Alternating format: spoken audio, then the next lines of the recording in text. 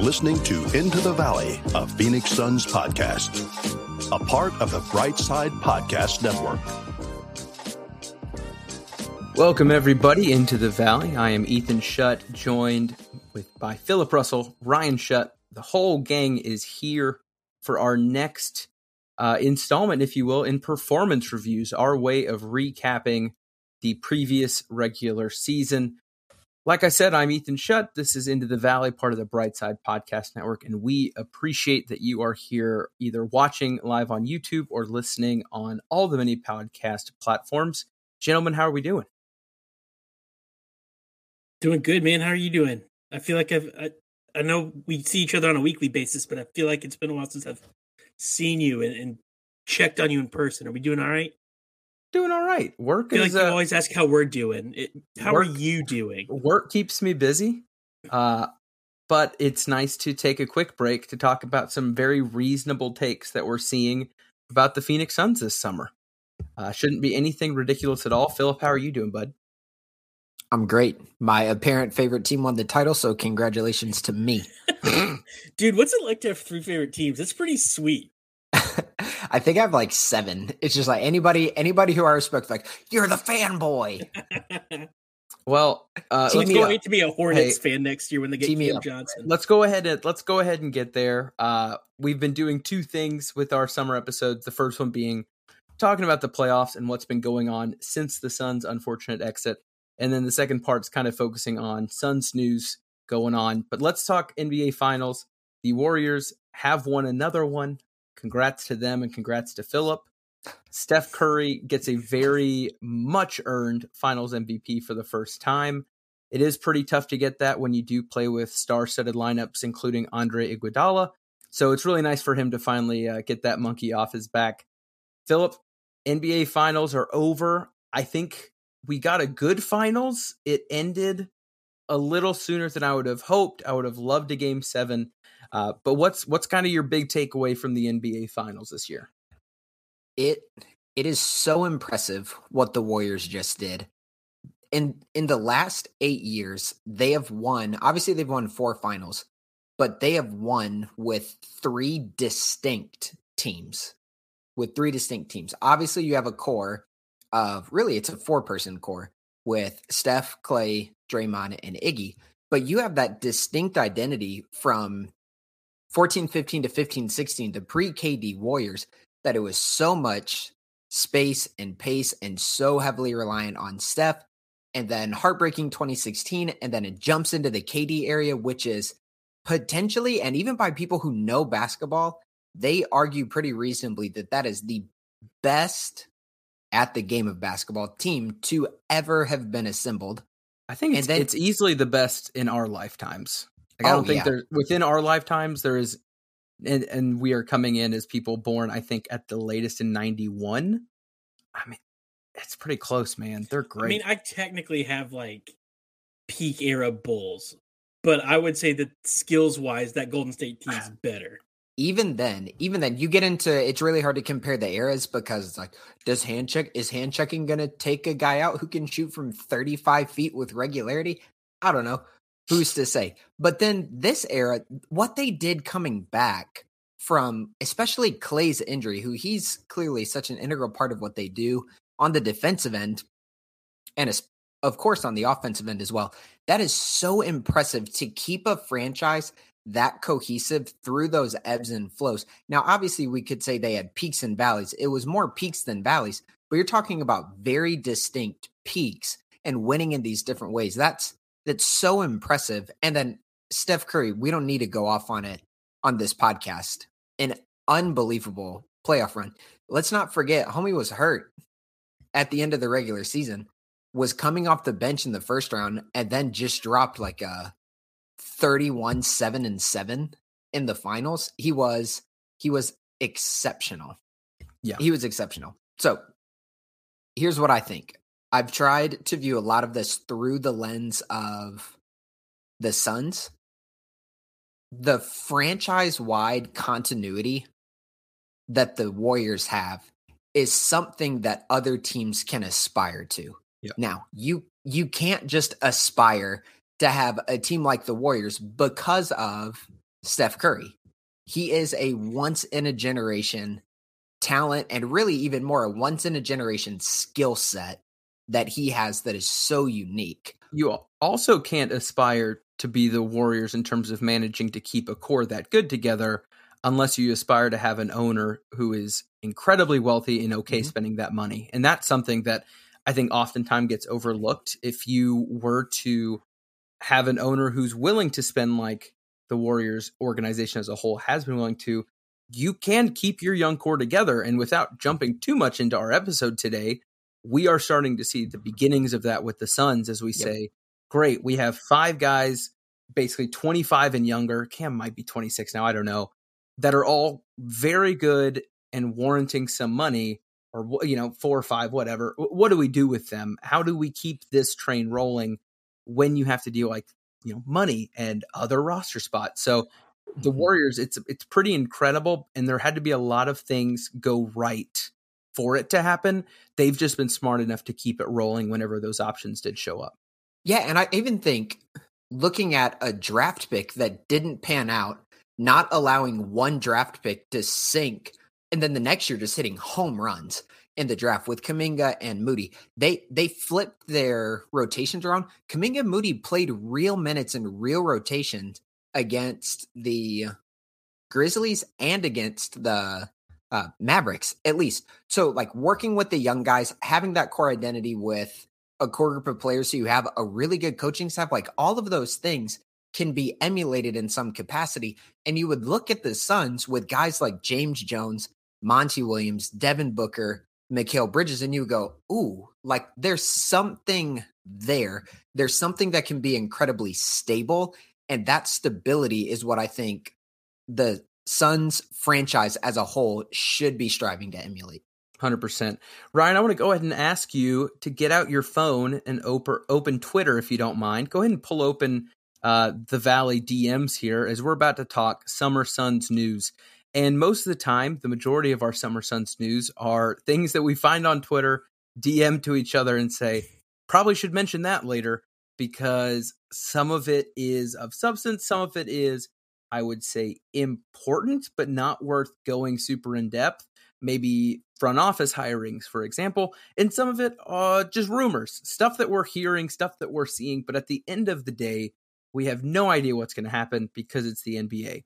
So Ryan, as we go ahead and cover our Summer Suns news before getting into the performance reviews, what do you deem as worthy of sharing with the wonderful folks listening today? So according to Woj, we have a front office hiring, which I think is going to be pretty interesting, to especially considering everything that's been going on in the conversation of the Phoenix Suns front office. But Woj tweeted out the Phoenix Suns are hiring the NBA's Morgan Cato as assistant GM and VP of basketball operations, making her one of the league's highest ranking women in front office. That's especially curious at this time when the Suns are in very hot water, especially regarding Robert Sarver, with the claims of misogyny, with women being treated ill in the workplace by several accounts, with one even stepping down very publicly last week that we talked about on the podcast. So I'm very excited for her. I'm happy to have her on the team, but it is very curious timing that hire would be made. And then I would say that's probably the most noteworthy, as it's the one that is actually happening. It is probably going to have the largest impact kind of moving forward. But today, and you've alluded to it a little bit, was a little bit of a dumpster fire on Twitter after, as many days are right now. That's fair. A tweet that has since been deleted by Legion Hoops came out and says, report the Suns could trade Cam Johnson to the Pelicans for the number 8 overall pick, clearing the way for Phoenix to offer DeAndre Ayton more money. And obviously people took that and ran with it and assumed that where there's smoke, there's fire, that the report is coming from somewhere. So that tweet came out and then got deleted. And then the actual article came out that, Philip, I think you sent. Yeah. Which was that? It was just an ESPN mock draft. It was Jonathan Givony. Yes. I couldn't remember if it was Givony or Lowe. I remember it was someone ESPN did stick their name to that. And Philip, I'll let you go ahead and hit that. So again, the summation of the smoke was trade Cam Johnson for a pick to save money that can then go towards Ayton. In short, why is that stupid? because it doesn't have to happen. If DA wasn't on the team, we were like, oh no, we're almost at the salary cap. Then you might go, okay, sure, clear someone off the books, get a pick that you can either give away for a trade exception or whatever.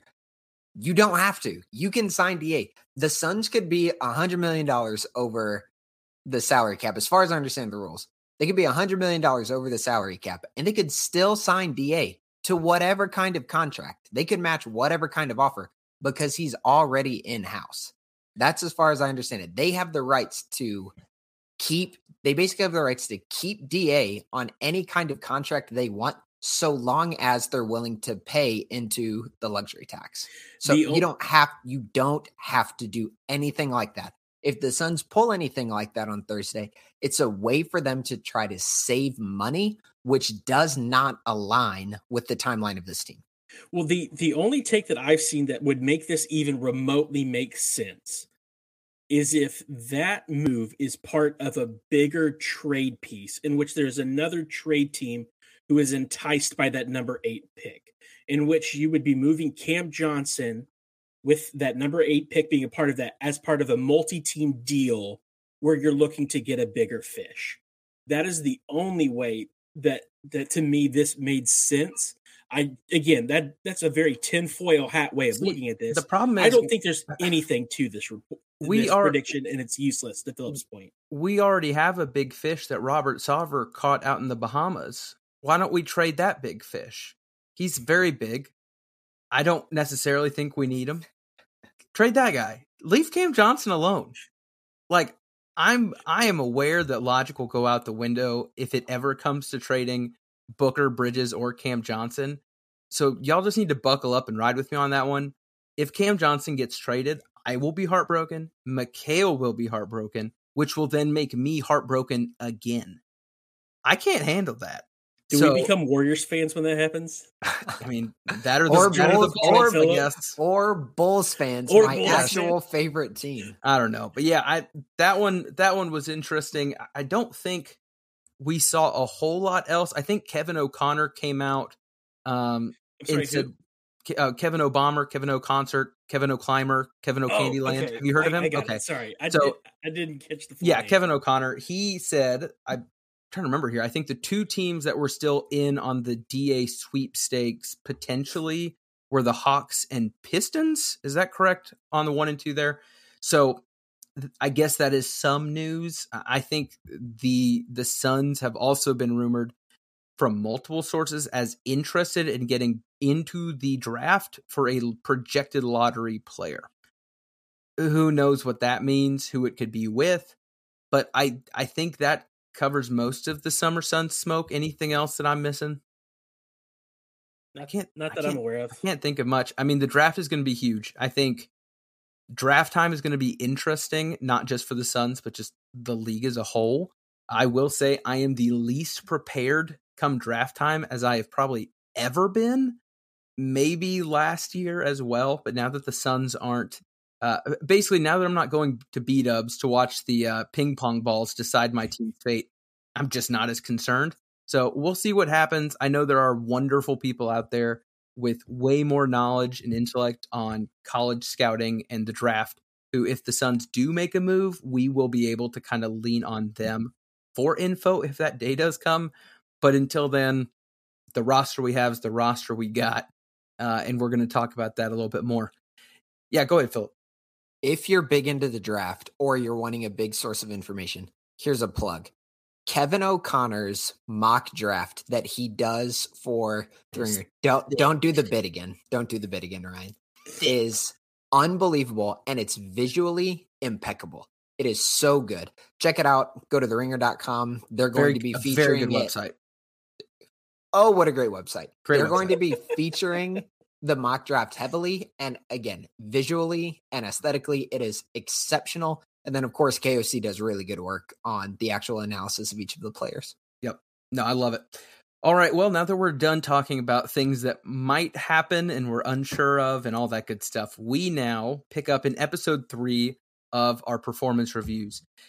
This is episode 3. If you're listening, hopefully you've checked out 1 and 2. In short, we are taking the time to review the performance of our current Phoenix Suns on how they performed last season. Not last playoffs, not last Game 7, the entire season. And that review is broken down into 4 categories: quality of work, reliability, dependability, judgment and decision-making, and initiative and flexibility. And within those, we will give them a rating as high as exceeds expectations, and then moving down to meets expectations, needs improvement, and finally, unacceptable. We have not thrown out an unacceptable yet. I think we might see that tonight based off of Ryan hyping up his own takes leading into the recording. So get ready for whatever that is. But that said, I will not tease our listeners by starting with the power forward, as tonight we covered the bigs. Tonight is Jay Crowder and DeAndre Ayton, but I'm going to give the people what they want. And if I've learned anything on Twitter, it's that people like talking about DeAndre Ayton. Now, I don't know if they like listening, but they sure love talking. So with that, we start out performance review number 1 for the night, DeAndre Ayton. And we're going to go ahead and kick it off with quality of work. Philip, I'm going to let you take the lead on this one. I'm planting my flag early. Exceeds expectations for overall quality of work. DA in the regular season was basically 17-10 on 63.5% from the field, almost 37% from 3 on the few threes that he shot, and then basically 75% from the line. And he did that on only 12 shot attempts per game. He was very good. But then in the postseason, which this might surprise some people, he was basically 18-9. So his points went up a little bit. The rebounding dipped just a little bit, but he shot basically the same from the field, had some struggles from the free throw line on basically the same amount of attempts per game. Now, here's why he exceeded expectations. He had this year the best offensive rating of his career, the best defensive rating of his career, the best, then obviously, net rating of his career. Math checks out. Yep. Best field goal percentage of his career. If you went into the year saying DA statistically is just going to do everything at a higher level, then good on you. You can say he met expectations. If you had maybe even mild expectations of improvement coming in, he exceeded them as a whole.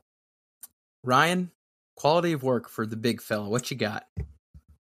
No, I'm just kidding. I had meets expectations to exceeds. I feel like I kind of, now we can go back and look at the pods to note. I could have been harder than I think I was. I feel like I had pretty big expectations for him after the way he performed late last season into the playoffs. I was hoping for a big year out of him. So my expectations of him were pretty high coming in. I was hoping that he would make a jump to the next level. And to Philip's point already, offensively, defensively, those numbers were there. In his play, when he was playing his best, he was exceptional this year. And I think to discredit that would be a disservice to him and what he was when he was at his best. Keyword, when he was at his best. And that will lead into some of my points coming a little bit later. But I think if we're just looking at his field of work and his quality of work, he was a rock star this year. Hey, Ethan, what did you think of DeAndre Ayton's overall quality of work? Wow, I didn't have to walk myself into my own points. I thought he exceeded expectations. And I think if I were giving a reason for that, I would say 70% of that is defensively. And this is a weird one. The 30% on offense is not just his success in what he did. It's also, I'm happy with what he didn't do. And follow my train of thought here. This man was playing for his bag. Like there was a fire under him this year to go out and earn every dollar he could find. I was nervous going into the year that would lead to him forcing stuff, him looking to do more, to self-create more, and potentially kind of implode emotionally if that didn't happen. Not to get us looking to the future, if you will. But I thought he played within his game and within the game plan really, really well. Everything he was asked to do, he did at an above average rate. To Ryan's point, when he was on, he was, an absolute monster. And he added some more stuff to his game. I thought his fadeaway looked better. His little turn over the right shoulder on the baseline improved as well. Free throw shooting looked good. And like you said, on the simplest metric of offense and defense, he improved. And for that, I got to give the guy a lot of credit. And so I'm happy with it. I hope that means that either he brings that back next year or brings a lot of valuable assets back in return for his high quality of work, if that were to happen. But we move on to what might be the one to bring out some more interesting takes. And in terms of starting with an answer I expect, going to an answer I have no idea what will happen, and then keeping myself last, Philip, DeAndre Ayton, reliability and dependability. Am I that much of a wild card? You are to me, my boy. What reliability, dependability, Philip, what do you have for the big fella DeAndre Ayton this season? Needs improvement. His up and down was pretty his ebbs and flows were consistent. Like, you came to expect that there would be good DA games and bad DA games. I think there was a stretch where on national television, he was cold. Like, he was nasty on national TV. That's not what you want from a player. You want more steadiness. And one of the things we saw in the playoffs, I think if you go back and you look at DA's game log, if you're on Basketball Reference, even NBA, you would probably be surprised how consistent he was. But the problem with DA is his lows are low. His lows are very low. And so that's why those feel probably more weighty than they might otherwise. Like, if it was just a one-off bad game and you're talking he shot 30% from the field as a big man, but still grabbed 8 rebounds, but he's having games with like a 5-2 stat line. So that's one of the problems. And then he did miss a good bit of time with injury this year as well. He was getting banged up at different stages of the year. So I think that's a knock on him as well. You would like to see him be a little bit more steady. Was he one of the COVID illness lists as well? I don't think I went back and tried got it, but I thought he spent some time out because of it, or am I misremembering? When I went through his games missed, I only saw 2 that were definitely linked to COVID. Okay. But I think there might have been a little bit of a longer stretch because he had a reconditioning game out, which was like, it didn't knock him at all as a game miss because he was reconditioning from his missed time with COVID. He definitely didn't miss any COVID games in the playoffs. I don't think any of the Suns did. So that's a great sign, right, guys? That article was in The Athletic. I haven't read it. Brother, for Father's Day, I need to send you a gifted subscription. The Athletic is a gold mine and a treasure trove, and I value it immensely. Big facts. Ryan, DeAndre Ayton, reliability, dependability. I love that Philip is right there with me. I put needs improvement. I think DeAndre's numbers lie. If you look at, to Philip's point, Stat Muse or Basketball Reference or whatever, and you just look at his game in, game out stats, they don't tell the whole story because he got his numbers almost every night. But it was whether or not he was engaged and locked in with the offense. It was the nights that it felt like he put up 15 points and you were like, I don't even remember seeing him playing. He just, the highs were high and there were other nights where he just disappeared. So if we're talking about reliability, dependability, not just counting on him to do well, to Philip's point, on the nights where we have nationally televised games.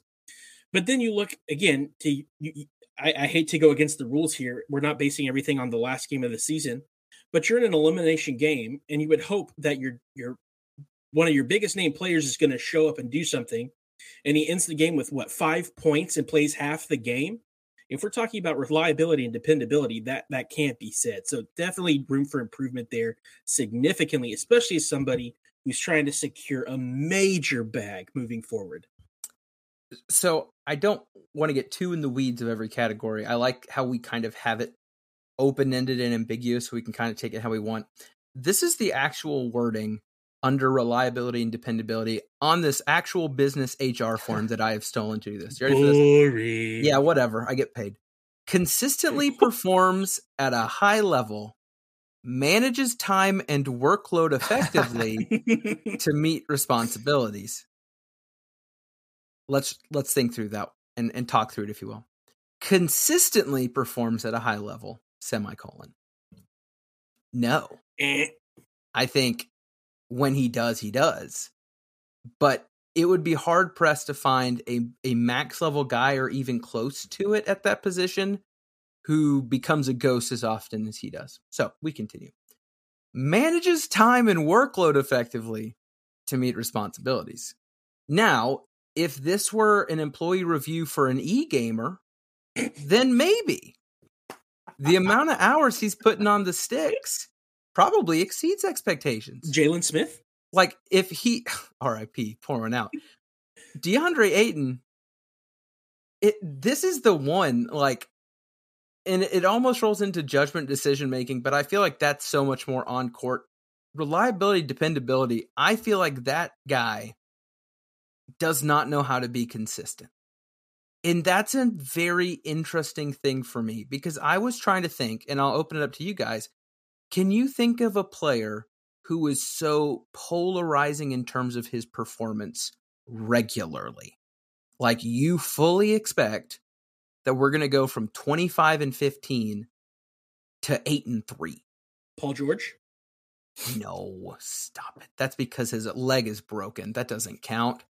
Philip, can you think of anyone it's like... been a thing for a couple years. No. I just think DA's reliability and dependability needs to improve. I just don't think it's as bad as Suns fans think it is. I put needs improvement. I did not say unacceptable. I said needs improvement, but I've not said that on very many things, so I must defend why I said it. It is concerning that a number 1 overall pick can have nights putting up 7-2 or 9-5 with the amount of minutes he's getting. And going back to your point, he doesn't get that many shots a game. So because he's so effective and his field goal percentage bears that out, it's not that he's just having a lot of off nights shooting the ball. That'd be different. If he was like 4 for 17 like on these weird off nights, that's one thing, but he's not. He's 3 of 6. He's 4 of 5. It is the what is going on between your ears that is leading to the effort or whatever that we're seeing on the court. And that is what eats at me, because there is so much talent. Like, for real, guys, if he, I'm not even going to say played his best all the time. Let's pick his average, the mean stats, and said, that's what you get night in and night out. There's not a question that guy would have gotten his money. But it's this weird disconnect, it seems. And I sense that vibe might even be there within the locker room between him and his other players. It's just odd. So for that, needs improvement. I'll quit my rant. It just frustrates me because, man, he has so much talent that the Suns aren't getting all of it. Just one more thing. I know some listeners are going to want to dogpile on DA, especially after Game 7 in Dallas. I would like to, in a friendly manner, remind people of this stat line. 22, 7, and 4 on 10 of 12 from the field and 2 of 2 from the free throw line. That is DA Game 6 in New Orleans against a formidable front line that they had in a closeout game. So yes, we can look at Game 7 and say he needs to be more reliable and dependable in big moments. He had done it. He had done it in the previous series. And what we're saying is you would want not the very highs and the very lows, but you would want something more consistently towards the middle. And maybe he doesn't deviate as high, but if we could trade off the he doesn't deviate high to the he doesn't deviate as low as he goes, I think the three of us would take that. And honestly, my points are simply on the regular season. Like the tiff with Monty, whatever, who knows what happened yet.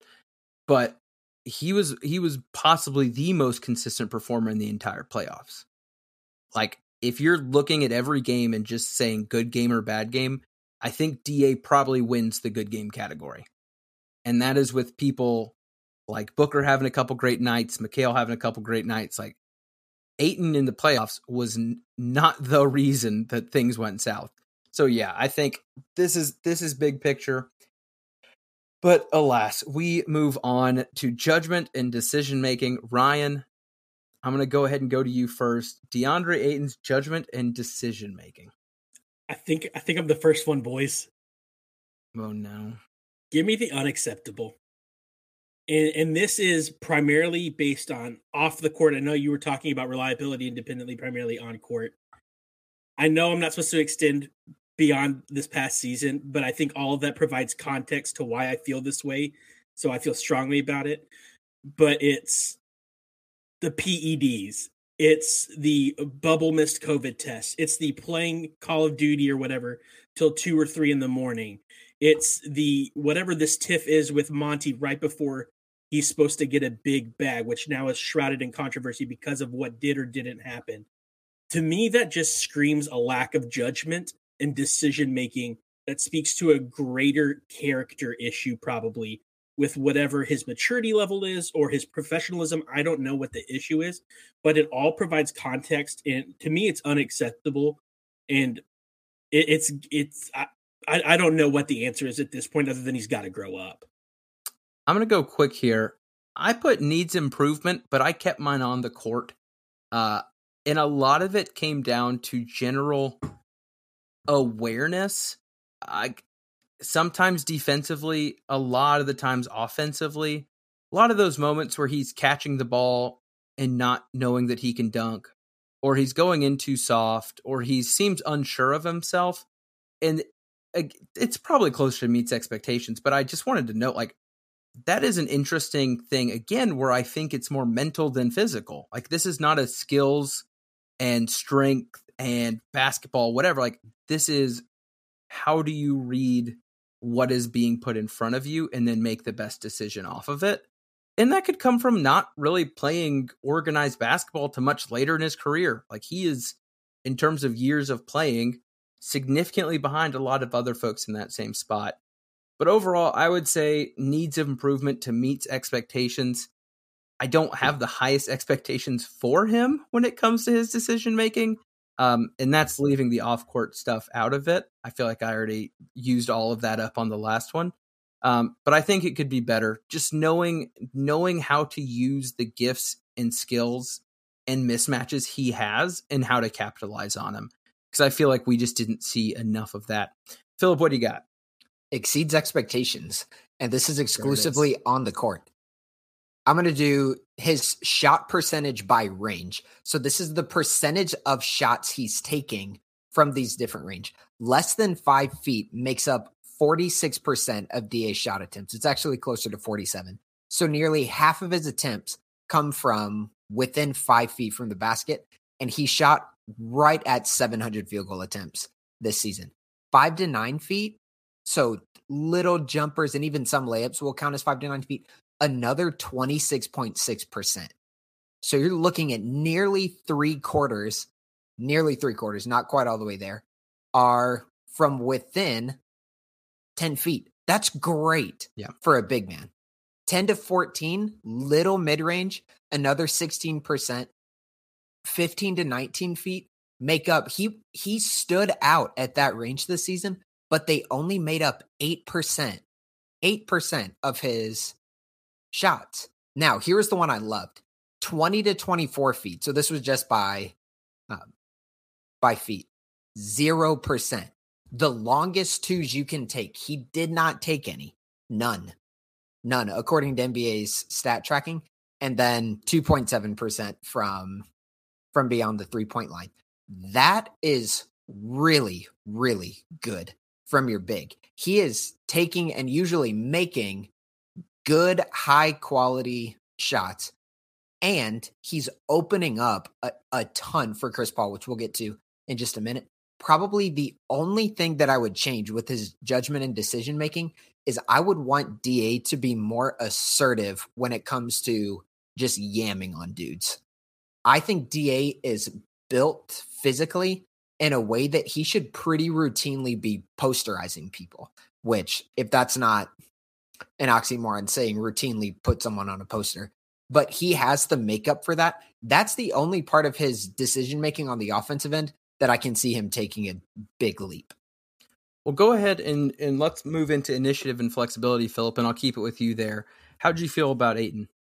He meets expectations, and I almost put him in exceeds expectations for this one. You already mentioned it, Ethan. His turnaround jumper from the baseline this year was a breaks glass play. It wasn't great when he took it early in the shot clock, but if you're looking late in the shot clock, are you okay with DA taking that little turnaround on a big who was probably sagging off him a bit. Yeah, like it went in at a decent clip. He showed an okay amount of post moves, which you don't get to just bang in the paint and go move, counter move, counter move. And then his ability to finish in different ways out of the pick and roll. He is a genuine lob threat. Short floater. And then he showed a capacity to hit the mid-range jumper, especially from the elbow. So when I'm thinking flexibility, like, does he score in a variety of ways?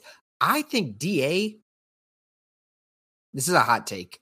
It's a hot take because I haven't thought about it too much. I think he has more of an offensive bag than Mikal Bridges and might have more of an offensive bag than Cam Johnson. He just scores in different ways pretty much every game that you see him out there. And then he also showed an ability to pop to the 3-point line with a shot that doesn't look terrible. And that could be the next evolution of DA as well, where he's not just a rim run, but he can also space the floor. And this is where I'll kind of plant one of my big flags. If the Suns lose DA, the person whose game will be most affected by that will be Chris Paul. Playing with a big and having a big in a pick and roll who can score in those different spaces is essential for Chris Paul. Chris Paul isn't cooking people anymore. He's not flying by guys. He is needing to operate in space. And with DA's ability to score at those different levels that I just discussed, that gives Chris Paul the space to be more successful out of that pick and roll. Yeah, I also said the same thing. And a lot of that was what you said. I won't reiterate it, but I actually was thinking the same thing. I wasn't going to put him over Mikal just because I do think Mikal had a pretty good here season as a whole in terms of scoring from all three levels. Although that middle area, I think the willingness was there. The execution might not be, but I agree. I thought Ayton was pretty stinking fantastic in terms of taking what was given to him and expanding to do more. And again, a lot of the complaints last year were about his decision-making on where to shoot the ball. Now a lot of the complaints are how he's doing it. So we've got him to the rim. Great. Now yam it. Okay, we want him to be some sort of a threat away from the rim, but not a dumb 16-footer. Great. He now has a pretty good baseline fadeaway. He's showing some ability to shoot the three, which I think if he's in the Suns uniform or anywhere else, we will see more of that next season. So I thought he did pretty well as well. And I know sometimes that could feel like a contradiction to some of the other points we're making, but it's tough trying to differentiate it all. And also, you have mixed feelings on a lot of stuff. There's good and bad sometimes within the same topic. So Ryan, what you got here? For fear of sounding like a broken record and repeating what you all had, I had Meats to exceed expectations. I thought he expanded his offensive game really well in ways that I didn't imagine. That skyhook was beautiful.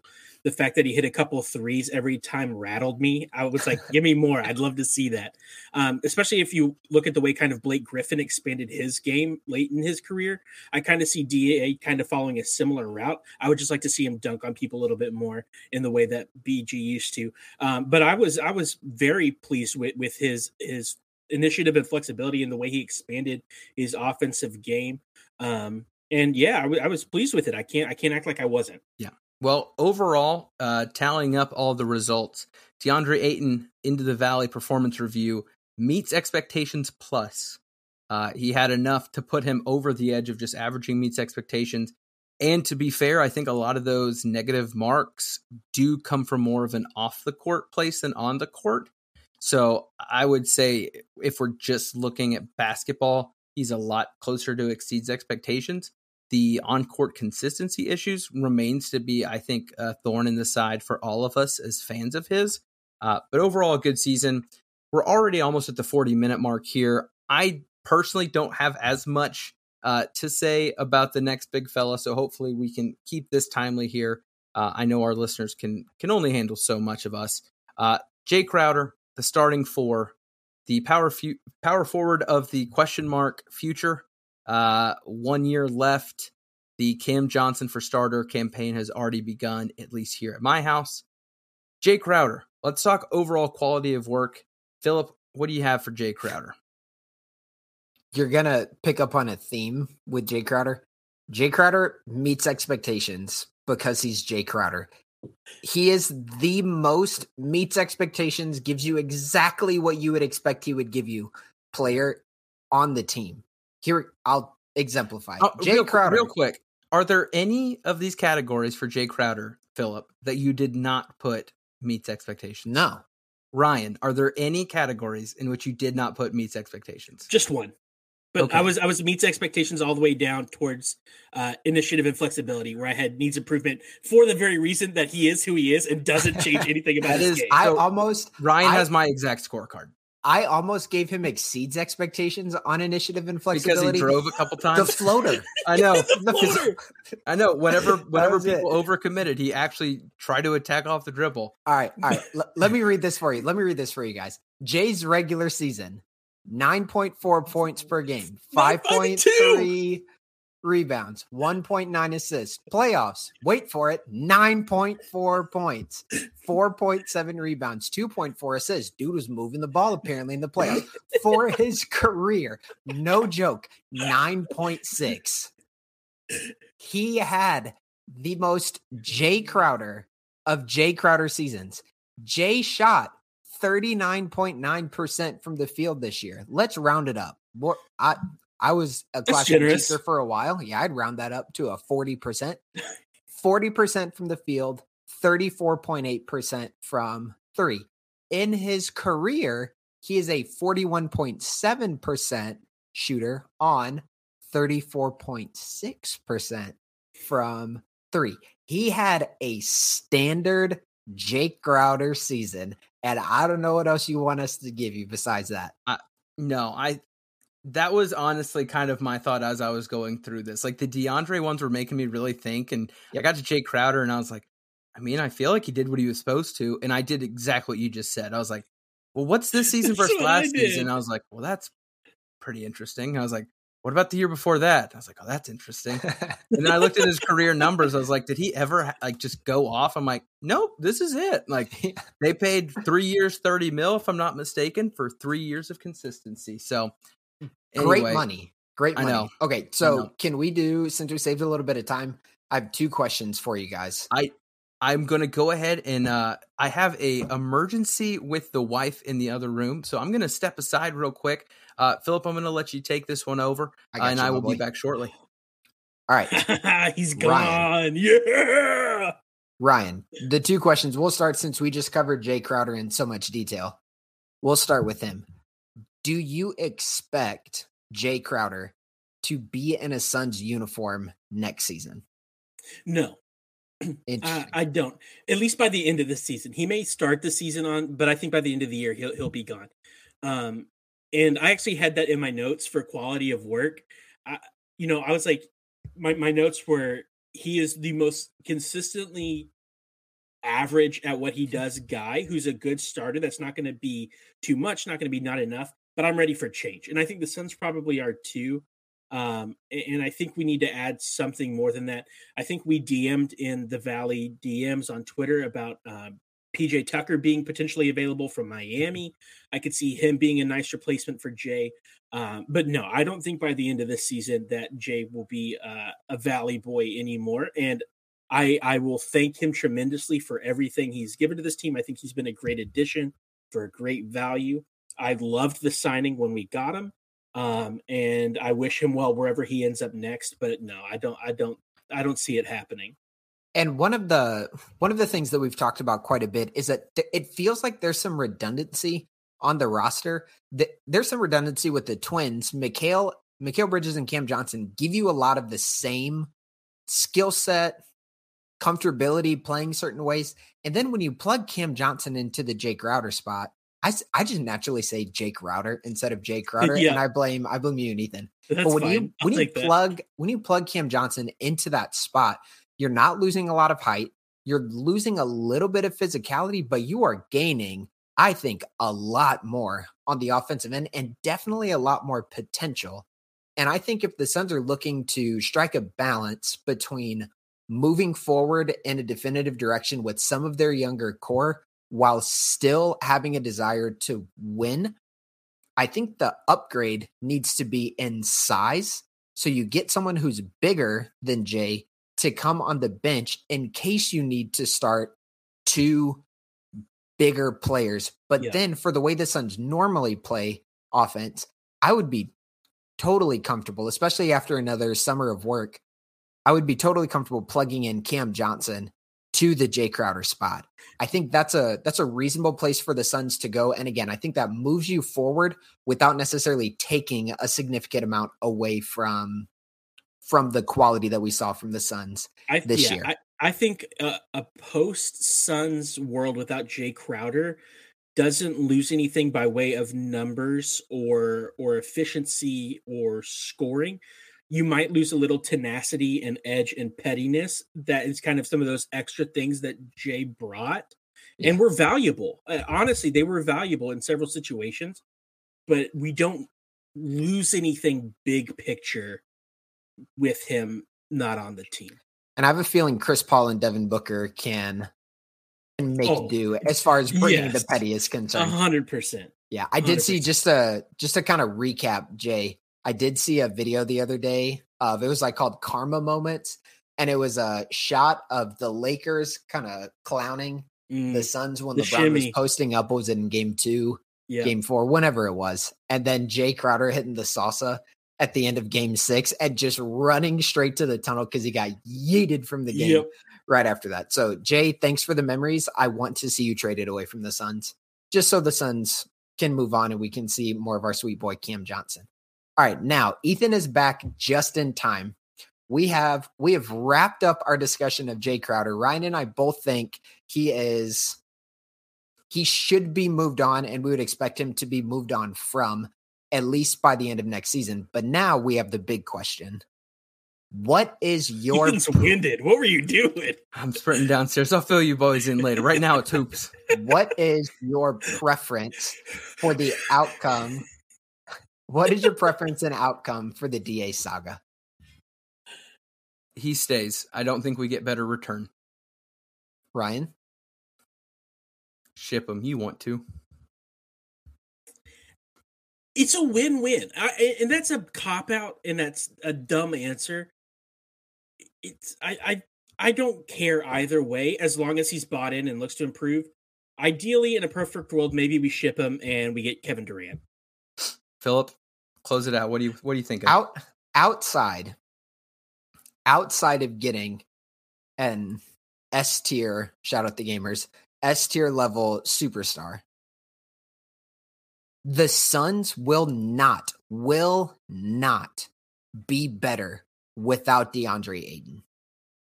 So if the reports about DA souring on the Suns are incorrect and he's okay, he just wants his money, bring that dude back. Bring him back without question for reasons we've already covered tonight. If DA has soured, if he has soured on the Suns, then I think you have to let him go. You have to let him go. And you have to bring in someone a la a Kevon Looney who can play a role and then is okay when he's going to be relegated to the bench. And Kurt even said in the Grizzlies series, it was a mistake for him one game to play Kevon only like 10 minutes. And the next night he rolled him out for like 30 plus. You're going to have to replace DA because of his immense skill set. You're going to have to replace him with a glue guy, with a veteran, someone who can come in and play the role near perfection. Because again, as we've discussed, you are losing not a unique skill set, but an incredibly valuable skill set in DeAndre Ayton if this has gone as south as some of the reports seem to indicate. So best case scenario, you keep DA, you keep plugging forward, you hope for, shout out the timeline, some internal development from the Suns' young core. But if he has soured, dude's got to go. Yep. Well, as we wrap up our performance reviews, we will be in talks to figure out what we want to do next, continuing on the summer. We've got a couple ideas up in the air, whether that's quickly recapping the rest of the roster and doing some quick hitters for what we thought the surrounding cast had to do, or moving on to a couple more big picture NBA stuff. But we know there'll be a lot of new stuff to talk about in a week's time. So, gentlemen, as we wrap it up, anything you want to leave our lovely fans and listeners with? Peace, love, and good vibes, baby. Can't beat that. We actually do know what next week is, though. I guess we need to save some room in case the Suns do anything crazy.